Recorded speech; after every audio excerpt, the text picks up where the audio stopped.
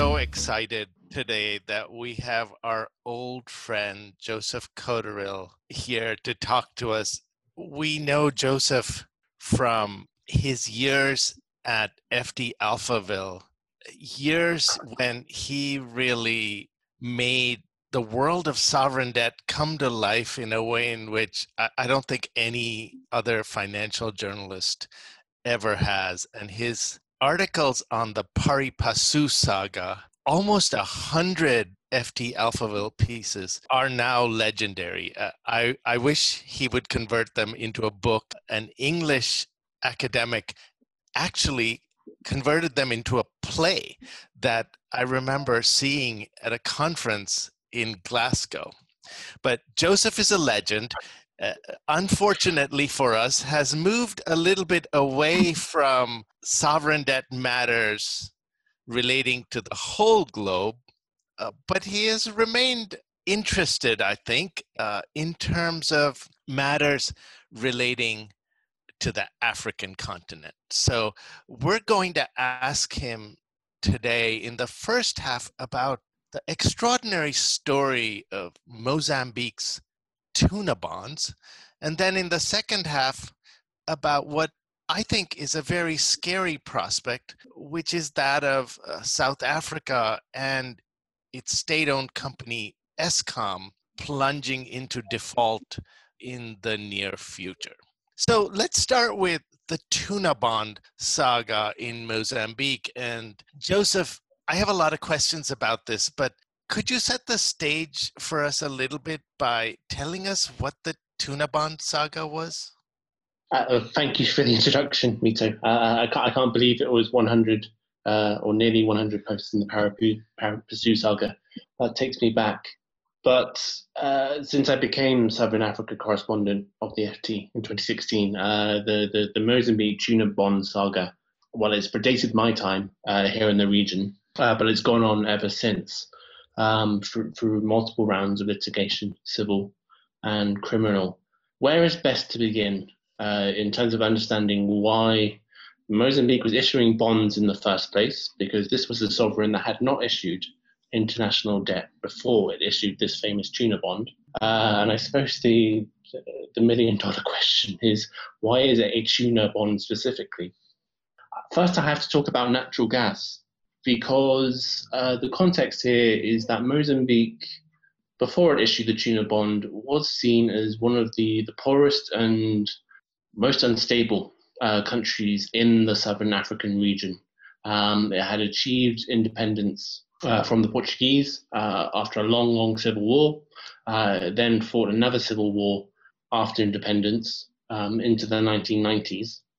This had caused, terrible destruction and poverty. And while Mozambique did have some natural resources such as coal and other kind of minerals, it didn't seem to have very much going for it before the discovery of natural gas just over a decade ago. And that is where people begin to become interested in borrowing from Mozambique or convincing Mozambique to issue debt to help kind of finance the gas development and other projects related to the gas. And that is where the tuna comes in. More context on the natural gas developments around Mozambique. This is all offshore, so it was maritime. Just to give a sense of the scale of those projects, for example, Total, the French energy major, which is a major investor in the projects today, just recently this year, it secured a $15 billion debt financing from various lenders to develop just one part of this huge gas development. So this is a huge scale, much bigger than Mozambique's economy is today. So that's just to give you a sense of how transformative this offshore gas was. Mozambique's ruling party, which is called Frelimo, back in the beginning of the 2010s, and you're thinking about, we have this gas bounty on the way. You have probably two questions. One, how are we going to benefit from it as the ruling party? And two, how secure is this going to be? If there are multi-billion-dollar developments taking place off our shores, how do we ensure the maritime security of that? Which is all a long way of saying when Mozambique in 2013 issued an $850 million bond to finance a quote-unquote state tuna fishery, there was more going on than simply its desire to get more tuna out of its shoreline. There was more going on here, and it involved security, and it involved the natural gas bounty. And so one of the interesting things to me about this is that the way the loans were set up was really opaque and non-transparent. So correct me if I'm sort of misremembering some of the details, but there's a series of 3 loans, all of which are ostensibly to state-owned firms, but 2 of them are hidden, they're sort of off book somewhere, and all of them are guaranteed by the government. So I guess I have sort of 2 questions. One is just a question about why, if we know, why the borrowing is set up in this really opaque, non-transparent way, when really it's going to hit the government's balance sheet as a practical matter. And then I guess the broader question is a market structure question. How much of this sort of hidden debt do we think is out? Okay. The second question is easiest to answer because when the debts were revealed in about 2016, the dollar amount was about $2 billion. So if you bear in mind the $850 million tuna bond itself, which was disclosed at the time when it was issued in 2013, although there are other questions about how transparent it was. So there's more than another $1 billion, again, of hidden loans out there. And when we talk about hidden, we mean in particular hidden from the IMF. So the one organization which should really know what Mozambique's debt situation is, because Mozambique is one of those countries that needs IMF loans from time to time, did not know the full extent of these debts when they were issued alongside the tuna bond in 2013. Now, to your first question, why split it up 3 ways? As I said at the start, Mozambique, the government, had not issued an international bond before this point. So it's already unusual for it to issue a government-guaranteed corporate bond, effectively. So you have to bear in mind the 3 companies here. One is Amatum, the state tuna fishery, that issued the $850 million bond under guarantee. And then the 2 hidden companies for the purposes of the hidden loans, Pro Indicus and MAM, or MAM, we'll call them for the purposes of discussion. These are 2 companies involved in maritime security and surveillance equipment. I'm generalizing quite a lot about what their real activities were, but let's just leave it at that for now. So 3 companies, they all received kind of guarantees on their borrowing from international debt markets. The context here is that Mozambique does not have a great deal of experience of international borrowing. Why? Why do it this way? As I said, this is really a story about security and corruption and not about tuna, and to a huge extent, not really about the functioning of debt markets. It was about how debt is used as a mechanism to enable corruption. And so that is why we have this strange 3-way split, and with 2 of those entities in particular, not a great deal of transparency at the official level of the IMF and also Mozambique's donors, which we can talk about. Joseph, I want to ask more specifically, and within the context of the corruption, about the conversion into a Eurobond. So as I understand the story, there's initially these loans with state guarantees that are opaque. And then at some point after Mozambique is not able to pay, either that or news about the corruption starts leaking out, and there emerges a risk that the state will have to renege because of the corruption under pressure from NGOs and civil society, I imagine. The government converts one of the loans into a Eurobond. And from the perspective of the investors, this could be seen as something wonderful, a big, giant Christmas present, because while a loan infected by corruption could be challenged in English courts quite easily. In the English law is quite harsh on loans infected by corruption. It is much harder to challenge a bond with dispersed investors who could argue they have no idea about it. And Mozambique converts the loan into a bond, seemingly for no benefit to the state. And so I watched this from the outside. I don't know what Mark's view on this is, and it looks even more corrupt. It's the corruption adding to corruption. So, and then there's another stage of this, but I'll ask you about that next. But this seems to be the classic adding insult to injury.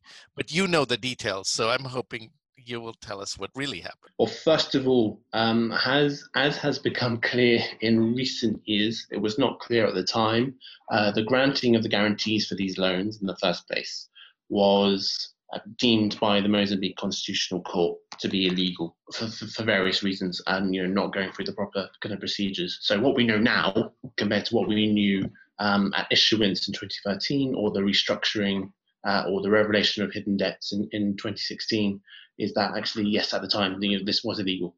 That was not the story at the time. The story at the time was this tuna fishery has got into commercial trouble. It's not viable. The state can't fulfill its guarantee. There'll have to be a restructuring. The offer that was made was, as you said, to turn this into a sovereign obligation. It is a good question, as you point out. Is this effectively to launder the taint of corruption away from Amartem at the time? Obviously, that clearly did not work, because there were even more questions about corruption. But it's a very unusual procedure.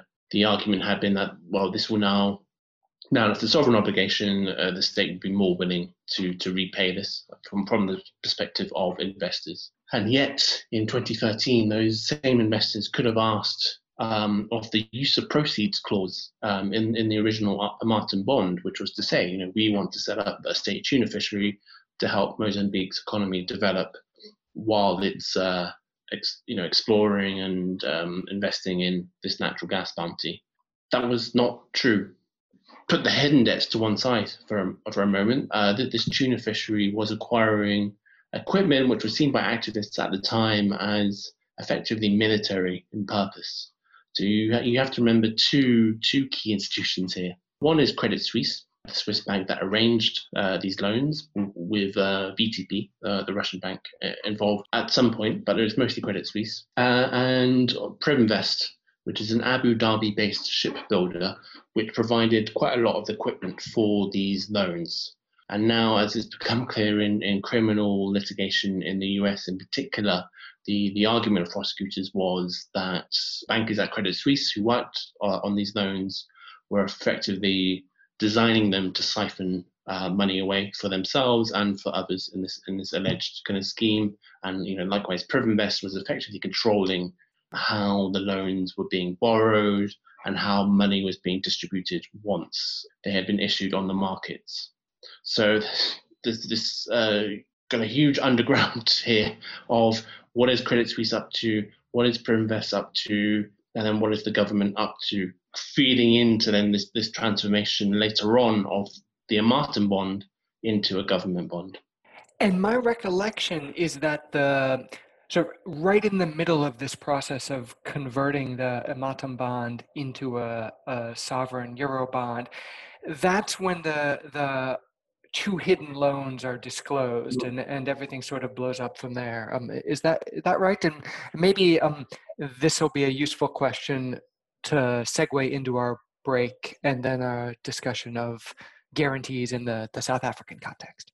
Yes, effectively. So if Amartem had gone its merry way and never really had to be restructured, it's a good question when or if the hidden loans would have been revealed.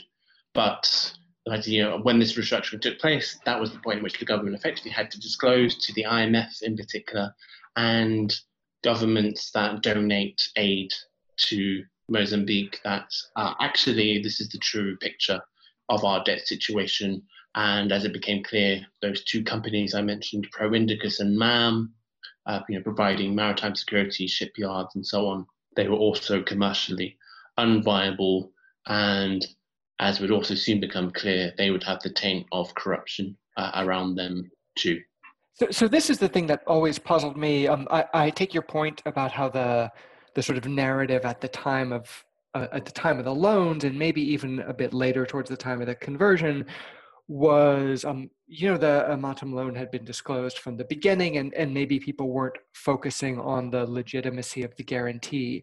But were any of these the entity borrowers, the state-owned firms, were they viable borrowers? I mean, my sense is that none of them had a history of generating revenues. None of them looked like the kind of entity one would trust to repay a very sizable loan out of sort of aspirational future revenues. So the whole thing looks like a way of kind of obscuring both the loans. So was that narrative about the Amatum loan false at the time? Should people have been aware that there were deep problems here, to come back to Mitu's question and sort of to call into question the laundering of this loan? I'll tell you a story of, this must be 2018 or perhaps earlier, 2017, when I went on a reporting trip to Maputo, which is the capital of Mozambique, which is where Amatum is based. And so as part of my reporting on the Junior bonds, I went to visit Amatum headquarters, expecting to find a relatively well-to-do corporate office, given how much Amatum had come to dominate the scandal. Surely it must be quite a business. Right. And actually, it was a relatively small house in a suburb of Maputo. And the only thing that really told you that this was a supposedly Mozambique's state tuna fishery was a recipe for tuna posted outside the front door. And then you walked in and the offices were seemed to be abandoned. And it was all very strange, but not so strange, because by that point it had already become apparent that all three of these companies, Amatum, Pro Indicus, and MAM, were owned by or had links to Mozambique's intelligence service, which again, disclosure of that was spotty, to say the least, when these loans were issued. But given Mozambique's history, should investors have known? Yes. I spoke about Frelimo, the ruling party and the former liberation movement, which fought in the war against the Portuguese. That Mozambique's post-independence history is about Frelimo, its ties to the military. It's a very small world. There are lots of sort of dynasties and families who kind of share business interests in Mozambique. Investors could have known about that at the time, even in 2013, even if the true scale of the corruption hadn't become apparent. But 2013 was also a point in time in the international debt markets where QE was in full flow. There was a real mania for yield in emerging market debt investments in particular. Mozambique was a new borrower. It was exciting. This was an unusual structure, or this is how Credit Suisse sold it at the time. This was a fantastic government guaranteed bond. How can you lose? So I think some of those factors may have blinded investors to the reality of Mozambique as a political system.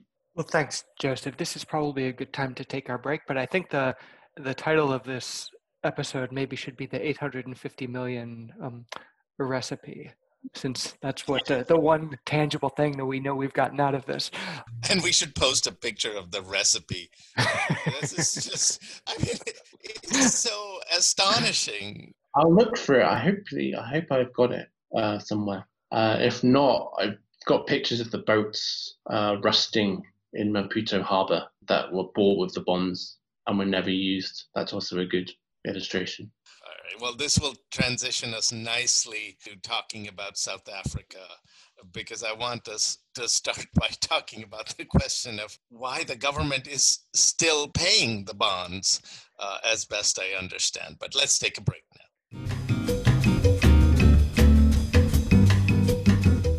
So I can't help but ask the $850 million question, which is, why in the world, given all of this corruption, perhaps more than any place we have seen, the government of Mozambique is continuing to pay these bonds. And if I remember correctly, and Joseph, I do not blame you in any way for this, there have even been pieces in the FT saying that the government should pay these because it's good for the market, or the contracts say they'll pay them back. These claims strike me as completely unsupported by evidence. And this also transitions us nicely into talking about South Africa, because I continue to be puzzled as to why the South African people are saddled, or were saddled, with paying apartheid era debt. But the claim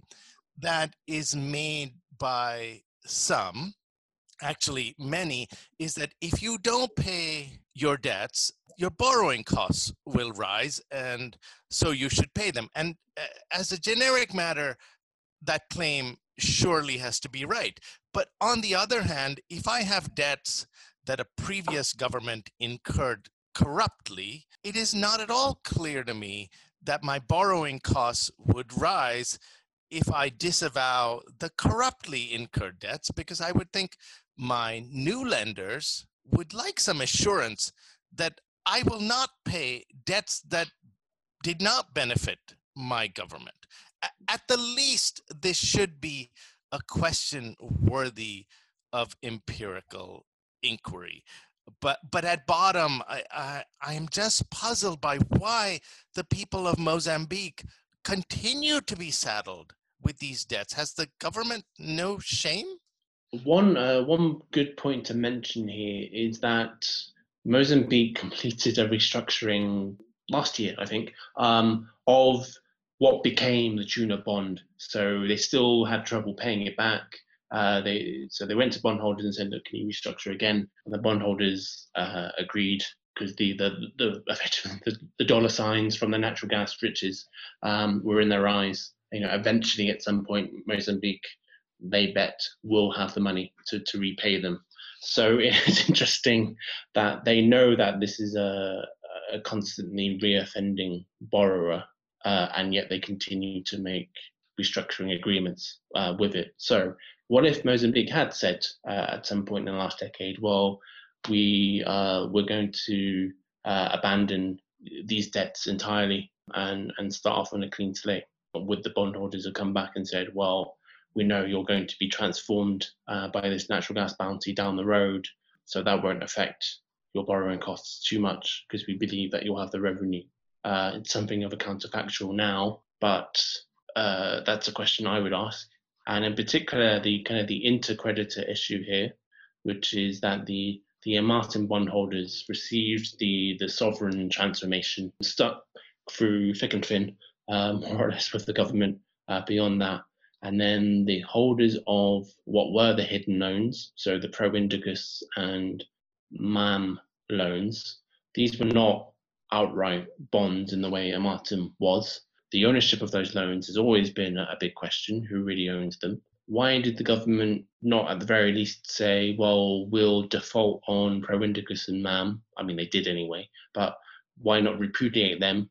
Say that these are particularly odious. These are the ones that were hidden. That's why we won't pay them, and we'll stick with a Martin. Even that kind of relatively minimal strategy wasn't really tried. In the end, they've more or less committed to keep paying. So this is probably a good transition point to talk about Eskom and South Africa, moving away from sort of dodgy hidden loans and guarantees to an explicit guarantee. And I guess, again, I have two questions, if I can fit them both in. So the first is, I see lots of press reports and reports for investors touting the guarantee as sort of ironclad. And I kind of want to dismiss those. My understanding is that most and probably all of the guaranteed debt is local law debt. And so, the technicalities legally are probably less important. Are we right to assume that Eskom is so important that the government will bail it out, will ensure that its debts are repaid? I guess that's question one. Is it really so fundamental that we should be making that assumption? And then question two is, if that's the right assumption to make, this whole thing seems weird to me. Like Eskom's borrowing costs are higher than the government's. So why not just have the government borrow the money and lend it to Eskom? Why pay this premium for borrowing directly? It just seems stupid to me. Okay, firstly, how fundamental is Eskom to Africa's most industrial economy? Short answer, very. Eskom is nearly a century old monopoly.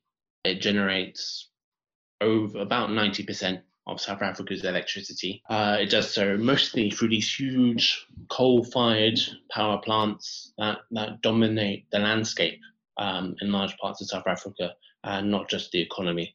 If you think of the coal mines, other suppliers that depend on Eskom itself, as well as the economy depending on its power. So it's hugely important. The problem is that its debts are equally huge. They are coming up to 500 billion rand, so that's about $30 billion. The South African economy itself, its GDP post-pandemic, is about 2.6 trillion rand. So Eskom's debts, compared to GDP in South Africa, are quite large. The African National Congress, the governing party of South Africa, would argue, well, that those debts reflect its importance to the economy. But to your second question, why not borrow directly? Why go through all this trouble? Eskom is one of several state-owned enterprises in South Africa. These are seen as the commanding heights of the economy. The ANC's position since it took power in 1994 is that SOEs such as Eskom should be used to transform the economy, change the post-apartheid ownership of the economy to place more into the hands of the black majority, essentially. So these have huge political importance. At the same time, the ANC since 1994, before the years of state capture, which we can talk about in a second, had a real commitment to fiscal prudence. And it wanted to argue that state debts to GDP were always going to stay low. It would retain investment grade ratings from the major agencies. And then Eskom, which at the time was a relatively well-run utility, actually a world-class utility, was so well managed that it would be fine for it to borrow by itself on the markets. And that guarantee, which, as you mentioned, a lot of the government's and Eskom's issuance is local law or local currency, that would not really be a major issue. Actually, Eskom's quality of its business and its importance to the economy would mean that this was a sure bet for investors. The state capture years, or the last decade of corruption and rising decay in the South African state changed that equation. Joseph, was the fact that, and I am not sure about this, I'm just drawing from memories of Greece, were Eskom debts counted as part of the sovereign's debts? And I'm assuming not, since often countries use the guarantee structure even when it's more expensive, sort of getting to Mark's question, because they can hide the debts from viewers, at least as an accounting matter. It's just that, the South African situation with 30 billion of state-owned company debt, at least this particular state-owned company debt, seems to dwarf Greece or anything that we've seen ever before. Is that some of it, or were they counting Eskom's debt as part of the state debt numbers? Until relatively recently, the South African government presented these as contingent liabilities. And when I say until recently, I mean when Eskom began to seriously run out of money because of its cash flow problems. I'll talk about why Eskom's in crisis in a second, but basically as it began to run out of money to pay its own debts, increasingly the state had to take over and provide bailouts in recent budgets to pay for that. And so increasingly the debts of the two have been equated, because de facto that relationship has crossed that threshold where the state is paying for Eskom's debts as they come due in the next few years in particular. And likewise, major ratings agencies, which previously did separate the two, have begun to regard Eskom's debts as de facto state debts. So Moody's, which was the last agency to have the country on investment grade, began to do that before it downgraded South Africa to junk status earlier this year. So for a time, there was this, I guess you could call it a polite fiction, that Eskom's debts would be treated separately in the accounts to government debts, but de facto that has begun to change. And so there's a wide awareness now that these are obligations of the state, even though investors still treat them a bit differently. So is, the nightmare of what happened in Greece is still fresh in my mind. And my memory is that it was the guaranteed debt that toppled the dominoes. They weren't counting it, and then all of a sudden it starts getting counted because the European authorities realize that these guaranteed entities like the railroads, they never made any money, and all of their coupon payments were being paid by the state, and so the decision was made by Eurostat that they got to be counted in the debt stock, and then debt stock balloons, and the whole thing crashes, and we have years of crisis. And are people in South Africa or in the markets talking about this? Because crucial questions that, in a sense, were never asked in Greece, I would think need to be asked, like, what are the restructuring provisions that Eskom has in its bonds? And Mark and I were trying to look at them. First, it's really hard to figure out what those provisions are, what law governs what part of the document. But best I can tell, while the South African sovereign bonds have, the fancy schmancy ICMA collective action clauses that, well, admittedly don't work as well as advertised, at least they have something. But I don't think that the Eskom bonds have, at least with respect to the state guarantee, any of the state-of-the-art restructuring provisions. And that means, or that could mean, that the government's going to be in deep doo-doo with respect to these. Is there concern about this, chat about this, especially given the economic downturn caused by COVID, which surely is making things even worse? Well, at the level of restructuring provisions in bond contracts, that discussion isn't being had in South Africa because normal people, and we're not normal people, tend not to talk about that. But the two things here, the Eskom's internal crisis and the state capture years, have made South Africans very aware of the issue of what are they on the hook for if Eskom does go under, and what would be the obligations of the state to restructure that debt, even if the legal details are, as you said, unclear or not widely discussed. So I have to talk about first the Eskom's generation crisis. You have to remember, at the beginning of the decade, Eskom was a well-run utility, or was regarded so internationally. It was generating the power that the economy needed at the time. But as I said, this is dependent on coal power plants, which were getting old.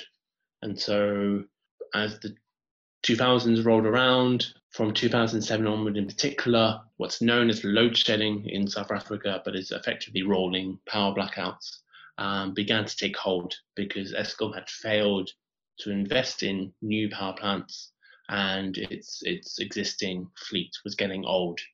So this is the beginning of the cash flow debt crisis that we have today. South Africa tried to invest in new gigantic coal power plants in the 2010s.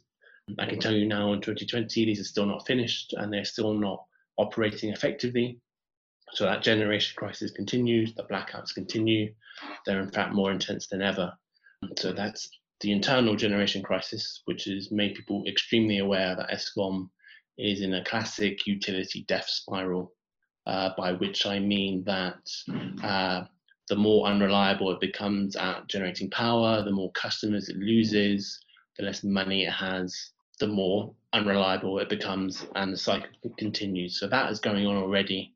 And then, as I mentioned, state capture in South Africa, which was this decade under the former president Jacob Zuma of widespread rot and decay in state institutions, including the state-owned enterprises, because of the mismanagement and graft, to simplify, of those years. Again, Eskom's debts balloon. Eskom is seen as a place to loot contracts, tenders, so on and so forth, for the benefit of the ruling party and its cronies. And so that means today, in South African politics, you will have people who say, well, let's just not pay back the debt, or let's just find a way to make Eskom smaller, break it up, try and send the debt to various parts of the sovereign balance sheet to make this work. Eskom's own management has argued the state needs to take some of Eskom's debt onto its balance sheet to enable Eskom to borrow more cheaply again in the international markets. So these financial restructuring arguments come up all the time. There is no decision yet. This is a really, really big, complex problem, but that is the context. Well, we should let Joseph go, but maybe I can squeeze one more question in before we go, really just a follow-up to Mitu's and to your answer. So the Greek situation is relevant too, because the financial crisis became apparent long before the restructuring actually happened. And of course, from many people's perspective, it was too little, too late. So we have you on record, I assume, as acknowledging that the time is now from a good governance perspective. Am I putting words in your mouth? It seems like there is no reasonable basis for thinking this is some liquidity crisis that will pass, but that the government is throwing good money after bad at the moment. Too strong or about right? No. If anything, you're understating. This is a structural problem because it's related effectively to South Africa's energy transition. If the coal power plants which dominate Eskom's generation do not function properly, and if they don't have a future, Eskom's future is in question. And so the cash flow it receives from selling power to the economy to support those debts, as I said, it's a death spiral. And this is why, this year in particular, there have been so many debates and arguments in the ANC and outside about not just restructuring the debt of Eskom, but restructuring Eskom itself. And that's something investors have to keep an eye on because it will affect where their debt goes and who pays it back in the end.